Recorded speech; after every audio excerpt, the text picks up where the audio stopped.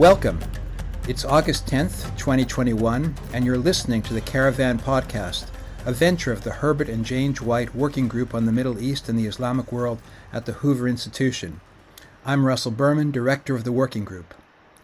The Working Group publishes regular commentary on the Middle East and questions for U.S. foreign policy. You can read our work at www.hoover.org/caravan. New podcasts appear about twice a month. Please subscribe by going to hoover.org, clicking on Publications, and go to Podcasts. Today I'm speaking with Paul Wood, who resides in Beirut, although I've reached him today in the UK. Paul was a BBC foreign correspondent for 25 years and is now a columnist for the Spectator magazine in London. He's reported from a wide range of locations across the broad Middle East: Afghanistan, Croatia, Bosnia, Macedonia, Chechnya, Libya, Algeria, and Sudan, including Darfur. He covered the invasion of Iraq from Baghdad in 2003 and the fighting in the Civil War in Syria from Homs in 2012. His reporting has won him multiple awards. Today we'll focus on Lebanon, a small country caught up in some very large crises. Last week, on August 4th, they marked the one-year anniversary of the explosion in Beirut harbor that devastated large parts of the city and that exacerbated the problems of an already fragile economy. Add to that widespread corruption in the ruling elite and the threat of a return to the sectarianism of the Civil War, the potential of fighting between Shia, Sunni, and Christian militia, and all that in the shadow of Hezbollah. Paul, welcome to the Caravan Podcast. Thanks. Great to be here, Russell. Thanks for this conversation. So let's start by trying to make sense of the Lebanese situation by looking at the economy. What's happened to the Lebanese pound? Why? And how are people coping? Well, what's happened is that it's lost 95% of its value over the past 18 months. The why comes down to greed, dishonesty, and cowardice.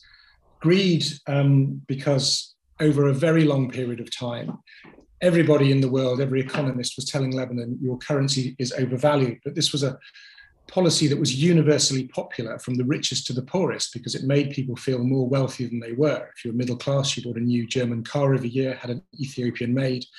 If you were poorer, you got a flat screen TV. And nobody questioned what was underpinning this very high valuation, 1,500 Lebanese lira to the dollar. That's still the official rate, 23,000 on the street, because Lebanon doesn't really make anything. It doesn't really export anything. And what was keeping it afloat was Lebanese people abroad.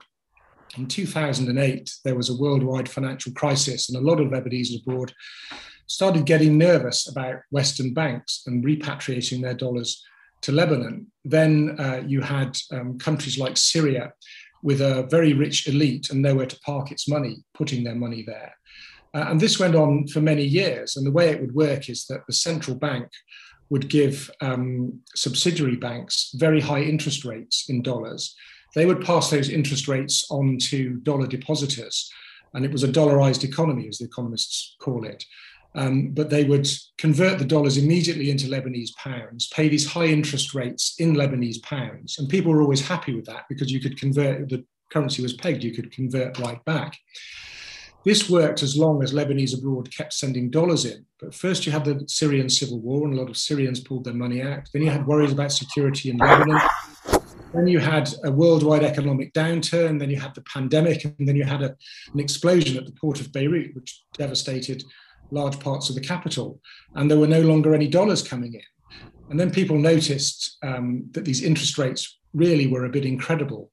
In the last days of this, people were being rung up, rich Lebanese, and offered 25% interest rates. I know a billionaire who says he was offered 35% interest rates to bring $2 billion back to Lebanon. Of course, this was a Ponzi scheme. It couldn't go on. People realized this, and there was a rush on the banks. The shutters came down, and people were told, you can't have your money back. They lost their money. And the dishonesty in this was in these high interest rates, which everybody knew couldn't be sustained. But the bankers were paying themselves bonuses in the tens of millions of dollars. People were getting this very high return.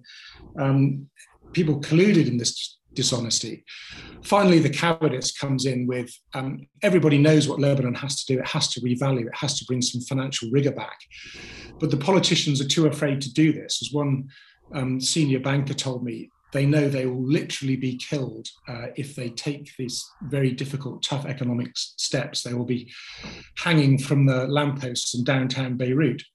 So Lebanon muddles on. And one of the ways it's muddling on is that the government is subsidizing imports such as food and fuel with the very last bits of the foreign currency that they have, the very last of the reserves. And eventually I think they'll get down to the gold reserves. And again, the government is doing that because it's too afraid to take the very tough measures that need to be taken, and literally afraid for their lives, I think, the whole political class. So ordinary Lebanese have seen prices quintuple on average. They've seen their wages double, but that hasn't kept up with price rises. And taking the example of the doorman on our building, he's a Syrian refugee, he used to get paid about $1,000 a year, but the people who own the building have taken advantage of the very bad situation, the large numbers of jobless, and he earns the equivalent of about $100 a month now. Many, many people are in that similar situation. And what's striking to me is how the middle classes, who were always untouched by the comings and goings of the past 10 years, are now suddenly finding their incomes gutted, and can see people foraging through the bins at the end of our road. Some of them are quite well dressed. I saw a long line of BMWs and Range Rovers outside a church the other day, and I thought, oh, maybe that's a christening or a smart wedding. But I passed by and I saw they were handing out packets of pasta and some very unpleasant, cheap-looking cooking oil. So people are on the breadline, literally. A lot of Lebanese are not eating meat anymore. You can't get medicines anymore. You can't get fuel. Partly that's because the hard currency reserves are dwindling to import that and to subsidize it. And partly because the price controls that there are mean that it's very cheap to buy things like fuel and medicines in Lebanon. And so criminal gangs are exporting it. And you can buy heart medicine, for instance, that's unobtainable in Beirut, is popping up in markets in the Congo, still with the Lebanese pharmacy stickers on it. Similarly with fuel. Fuel comes in, it's subject to price control, it's bought with the last of the hard currency, and then criminal gangs export it again out through Syria, and people suspect that Hezbollah might be involved in that. So as the Lebanese president said, the country is going to hell, and certainly that's what people feel in Lebanon. So at the core of the political economy is a reliance on the remaining reserves and potentially the gold as well. But at a certain point, this is just going to run out. There's a ticking time bomb here, is there not? Hasn't quite run out yet, but already they are choking off imports of certain medicines, for instance, you cannot find. It's absolutely a ticking time bomb. And this is one of the reasons, I think, why it's so difficult for Lebanon to form a new government. Nobody wants to take these tough decisions, certainly not the caretaker government that's been there since the explosion at the port. And I imagine any new government is going to have a very difficult time. But the IMF is going to have to come in and do what it does to countries suffering hyperinflation, or I think the technical definition of Lebanon is near hyperinflation.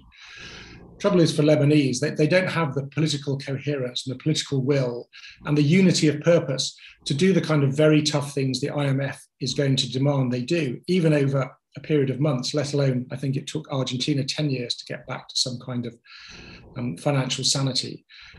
Often the country simply simply looks ungovernable, I'm afraid.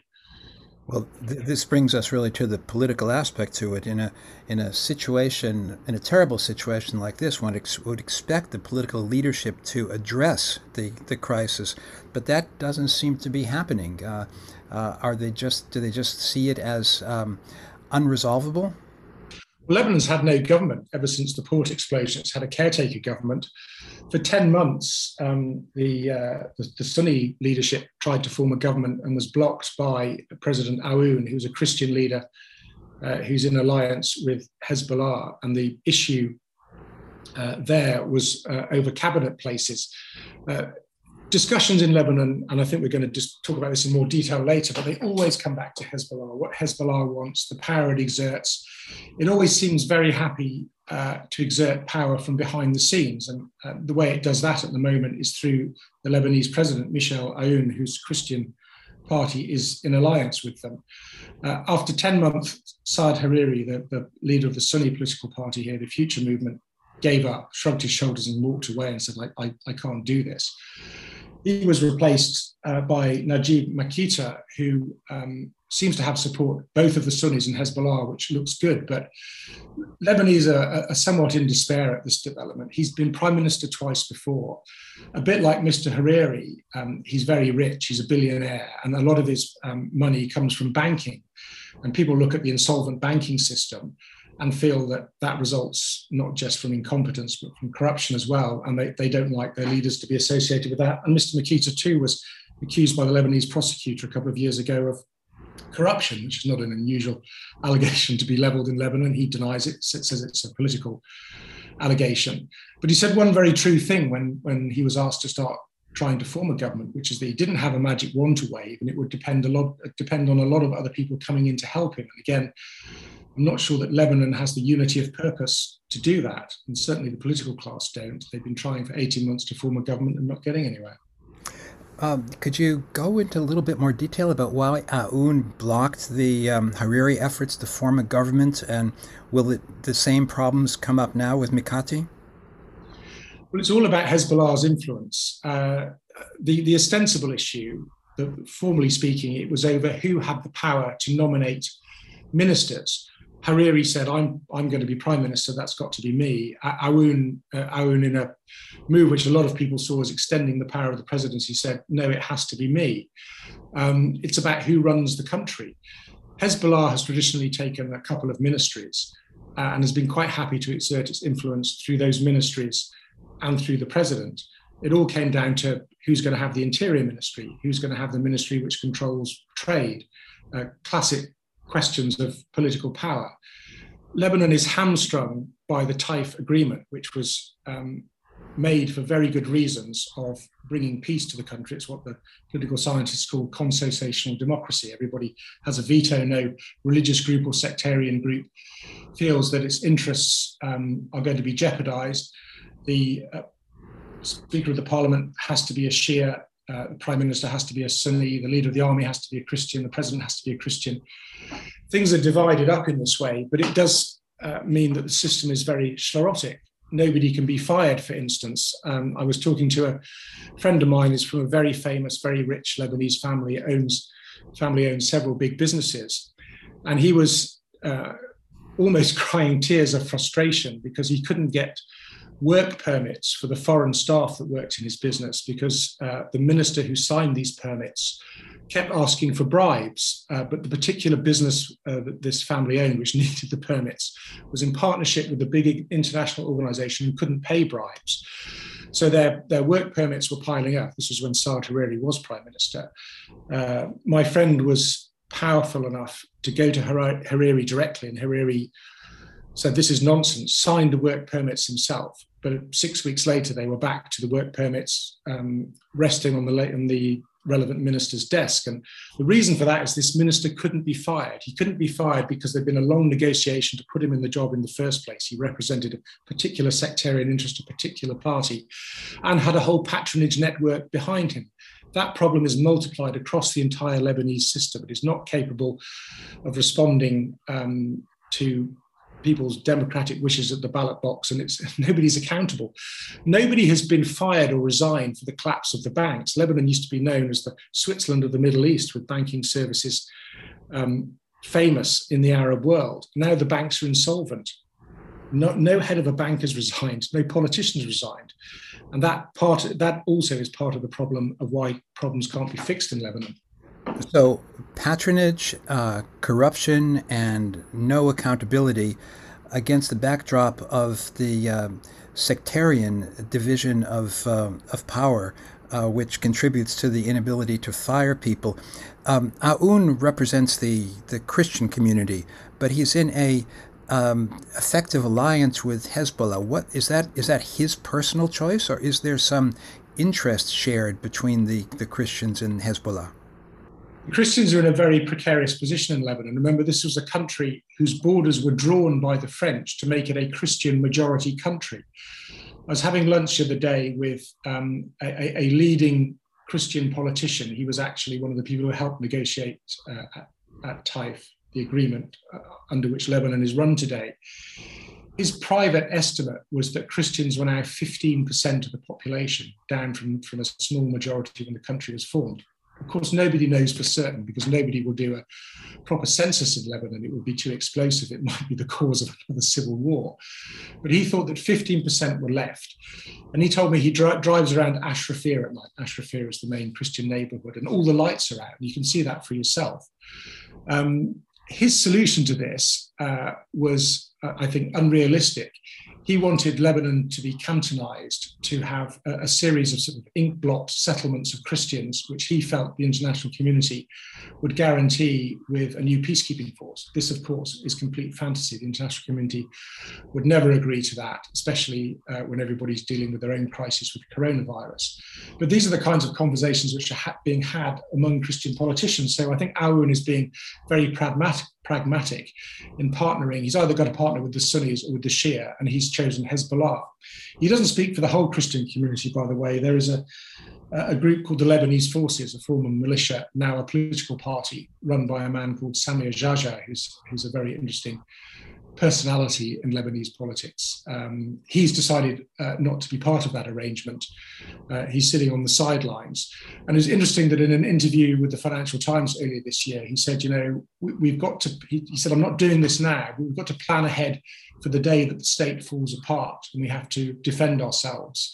And he said that he could convert his political party back into a militia pretty quickly in that circumstance.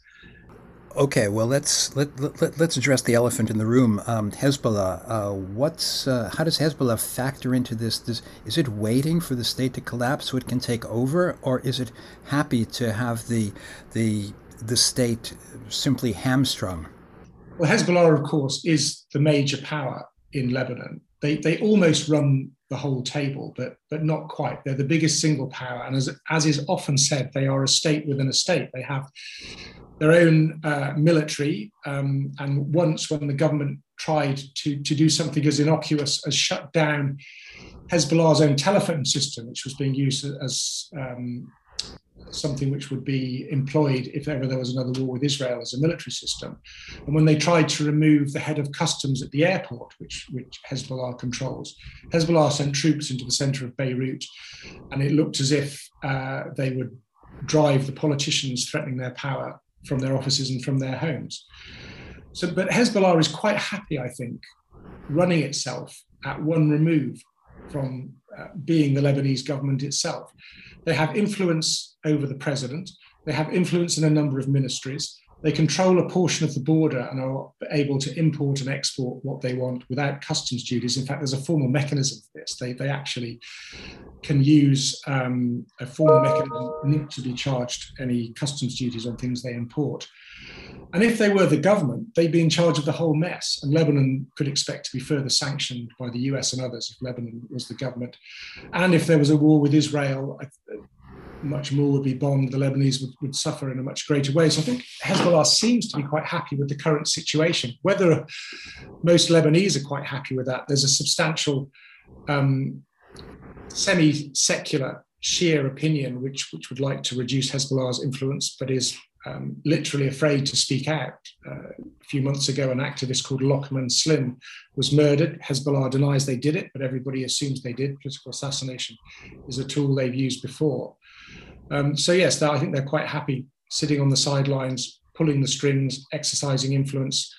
They don't need to be the government of Lebanon. Well, I'll add on this. When I was in Beirut recently speaking with individuals who were critical of Hezbollah, if we were in a public place, they would lower their voices when they were making this criticism. They did not want to be heard.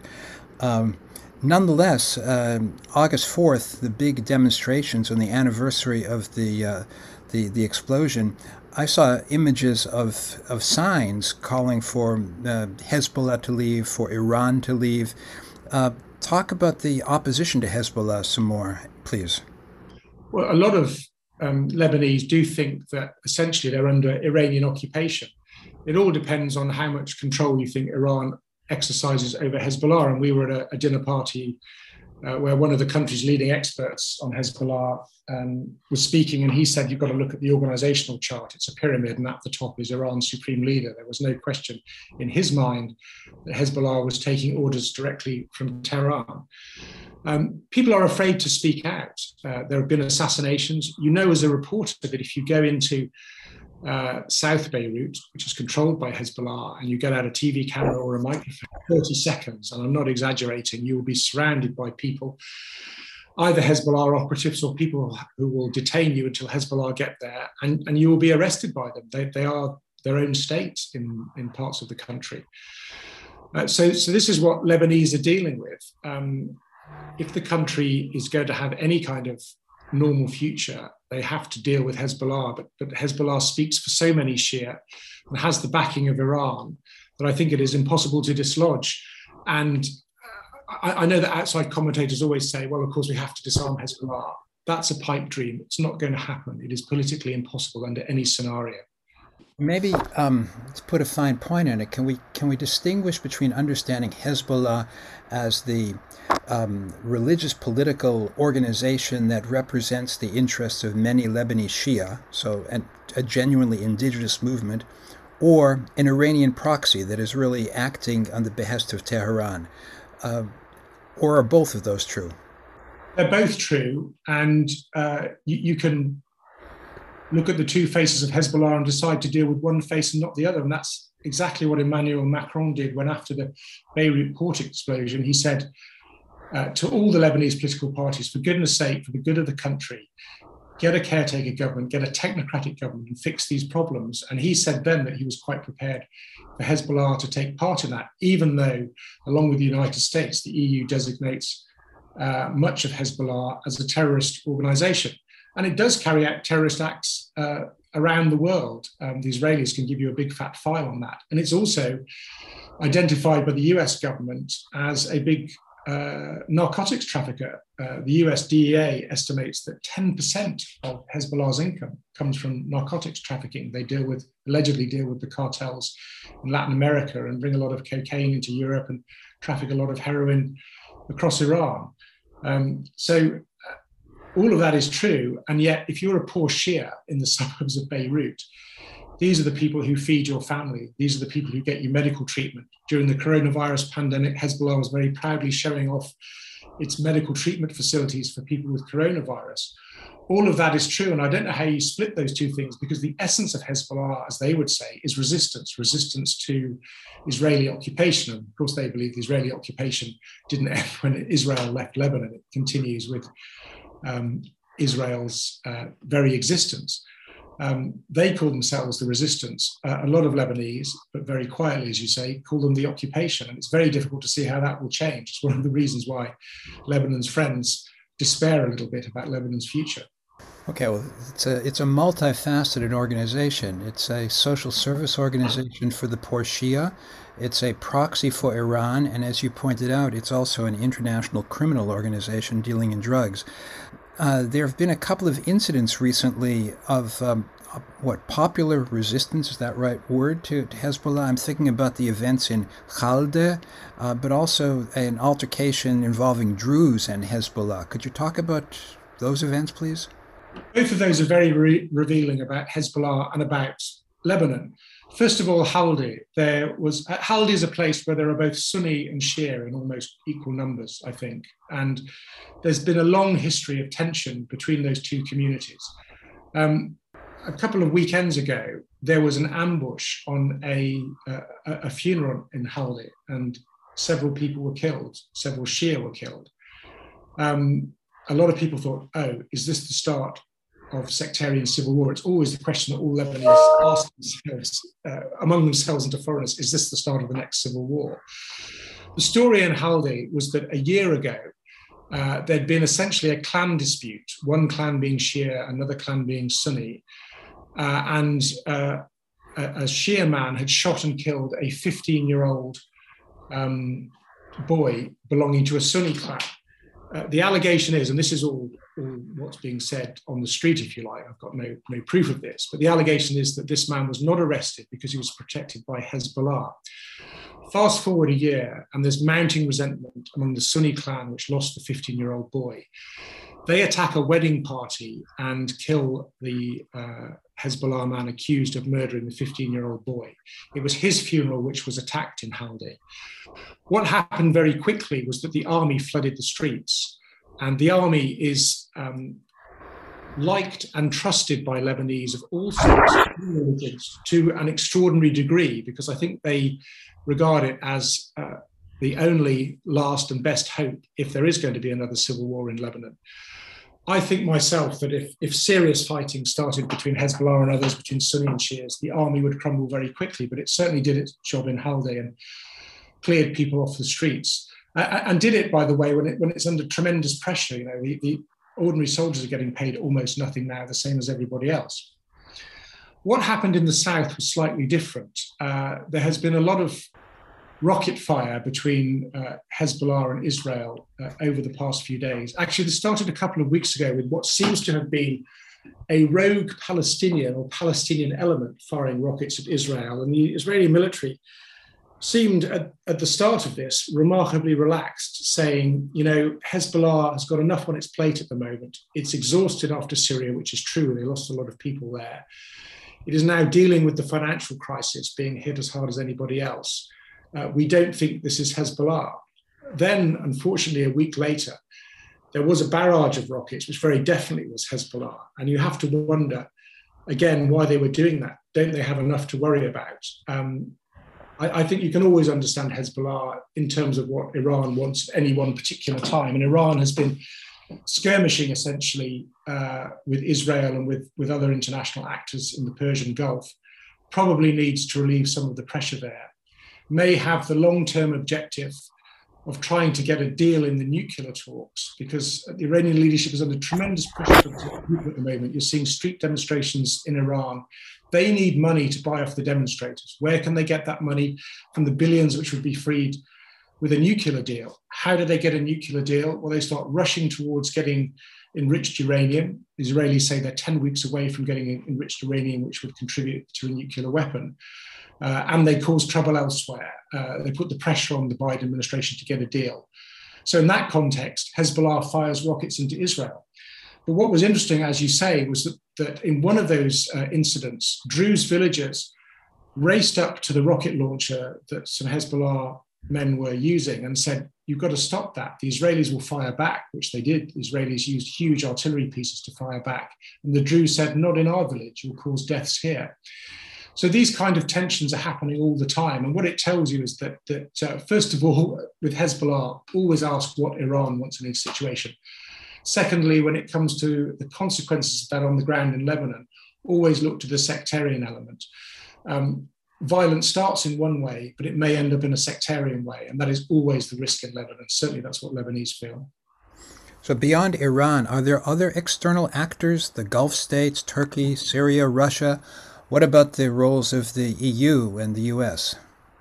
Well, the US plays a crucial role. I know that the US ambassador was very closely involved in the negotiations between Lebanon and Israel on whether a gas field would be exploited, a gas field which might just save Lebanon's financial system. Fortunately, there was no agreement. I know that other EU diplomats, the French president I mentioned was one, but just EU ambassadors from individual countries are often involved in behind-the-scenes negotiations, trying to get the Lebanese to get themselves a government which works. That happens all the time. And of course, European money and American money and European and American aid is very important for Lebanon, especially now. Syria is the country next door and was the occupying power for many years, still has enormous influence here. My girlfriend did a reporting trip, she's a correspondent too, to Syria a few years back. She was invited personally by somebody close to the Syrian president. They did not like the coverage. I think any honest coverage on the Syrian regime side is going to upset them somehow. She got a call from it was a militia leader who had been showing around on the Syrian president's behalf and he said to her, you know, you're back in Beirut now, but we can kill you in Beirut just as easily as we could have killed you in Damascus. And he was only speaking the truth there. The Syrian shadow falls very long over Lebanon. They were responsible for murdering the Lebanese prime minister in 2005. And they're busy now. It's Hezbollah helping the Syrian regime to survive rather than the Syrian regime helping Hezbollah to survive. But nobody doubts that they could be decisive again in Lebanon's future. And of course, the Russians, the Saudis, the Turks to a lesser extent, all of them meddle in Lebanon from time to time. This is Lebanon's curse, to be a small country which is at the crossroads of different religions and different civilizations and different countries' interests. You talked a moment ago about the exchange of fire with Israel. Is there the chance of just sliding into another war? Oh, always. Let's not forget that a war started in 2006, essentially by accident, but it suddenly spirals out of control. I think there is restraint on both sides at the moment, the two sides being Hezbollah and Israel. Israel is very conscious that there are literally, according to Israeli intelligence estimates anyway, 150,000 missiles that Hezbollah could fire into Israel. And these are not the unguided Katyushas of 2006, which will fall harmlessly onto open ground. These are not some mortars aimed by eye. These are very sophisticated weapon systems, long range. Tel Aviv could be hit. Parts of Jerusalem could be hit if Hezbollah wanted to risk that. And they would find their targets. There would be a very high cost to a conflict this time. The Israeli military and political class is always very conscious that they can only lose one war. The first war they lose will be the last. Hezbollah, too, seems to be reluctant to enter a conflict. It suffered greatly in the Syrian Civil War. They recruited a lot of fresh new people, and you drive through Shia areas in the Bekaa Valley, and you just see every lamppost has got a martyr poster on it. I think the Lebanese Hezbollah leadership themselves feel under pressure from their own supporters not to shed blood needlessly. But as we were just saying earlier in this discussion, it really comes back to what Iran wants. And does Iran want a conflict with Israel? And that, I think, is part of the question of whether Israel, fearing that the Iranians will get a nuclear bomb, will try some kind of preemptive strike. I've talked to senior Israeli military figures about this. A strike on Iran would not be a small thing, and it might not even succeed. Instead, what you've had is an undeclared war over the past couple of years with repeated special forces raids, repeated clandestine activity. From the Israeli point of view, a very successful process of assassination, taking out the head of the program to get an Iranian bomb, the supposed head, because the Iranians always deny they're doing this. But it apparently hasn't stopped them from getting to a point where they have got, I think, 10 times the amount of uranium they're supposed to have, much more enriched uranium than they're supposed to have, and possibly months or a year away from getting a nuclear weapon in the assessment of a lot of Western intelligence agencies. What will the Israelis do then? Will they think they have to attack? If they do, you can almost guarantee that Iran will use Hezbollah and there will be a regional war. Okay, well, let's return to Hezbollah and, to Lebanese politics, where there are elections coming up next year. There are various opposition figures who are mobilizing. Who is this opposition, and is there any hope that it could have an impact on the political system? I think the answer is probably no. Whoever gets put up as a new face often isn't really that much of a new face. And this is because the Lebanese system is, first of all, based on sectarianism and religion, as we were discussing, and on patronage. And again, at the very interesting dinner party that we both attended, there was a woman MP, an independent, very sensible person who I think has got no chance of any real power in Lebanon, but she was describing how in regional elections, not the national elections, which are next year, neighbours of hers in a Christian village were already being approached by the local politicians with an offer to fix the roof of their house. It's just for a regional election. So typically in the run-up to an election, politicians will come out. They won't necessarily bribe people to vote a certain way, but they'll fix their roof. They'll buy them a new washing machine, maybe a new television. They'll get somebody a job. There's a ministry in Lebanon, I think it's the Labour ministry, which is notorious. Everybody's somebody's cousin, everybody's somebody's brother. Whenever they offer to do something for you, they say, "I'll just call my cousin." So from top to bottom in Lebanon, from when the first votes are cast to when people are elected, everything's about patronage and what people can do for you. It's very hard to break that system open. And I know that some academics, for instance, at AUB, American University in Beirut, have been trying to organize the next generation of voters into secular groupings, not even political parties you'd call them, trying to break that monopoly. That's what happened in 2019 when people took to the streets. You got briefly Sunnis and Christians coming together, shedding the old political labels, calling for a new system in Lebanon, because that's what it will take. People have got to stop voting along sectarian lines. You've got to stop voting for politicians who promise to mend their roofs. But those demonstrations melted away in the economic crisis and after the blast in the port. And the prime minister forced to step down in 2019 was none other than Saad Hariri, who was back the last 10 months negotiating to be prime minister again. You get the same faces year after year. And again, this is what causes a lot of Lebanese to despair that things will ever change here. It's very difficult to change the system. And what a paradoxical country. We talked earlier about this ticking time bomb. Sooner or later, those reserves are going to be gone. On the other hand, there's this endemic culture of corruption and immobility on the political level. We're coming to the end of our discussion, but where's the future? You're a keen observer of the Lebanese scene. Is there any reason for hope? Is there any path forward? The Lebanese are tough. They've been through civil war. They've been through war with Israel. They always talk about resilience. They're talking about it rather bitterly now. I know you're a student of Arabic. You may have heard them talking about resilience with the emphasis on the zil, which means humiliation in colloquial Lebanese Arabic. I think the Lebanese people will survive. They'll go back to their villages. They will get food off their farms. They will get a little bit of money from abroad. Whether the Lebanese state survives is another matter. You know, the head of the Lebanese army is appealing, begging international donors for food to feed his soldiers. Soldiers on active duty have not had meat in their rations for a year. Even Egypt has sent plane loads of aid, and for Lebanese, that is deeply humiliating because Egyptians were the guys that you got to do your garden or pump your gas, and they've all gone home now because there's no more money left to pay them. But now for Egypt to be sending aid, that's really telling Lebanese, in their view, how far they have fallen. So the state itself could fall apart. The army could just decide it's not being paid enough.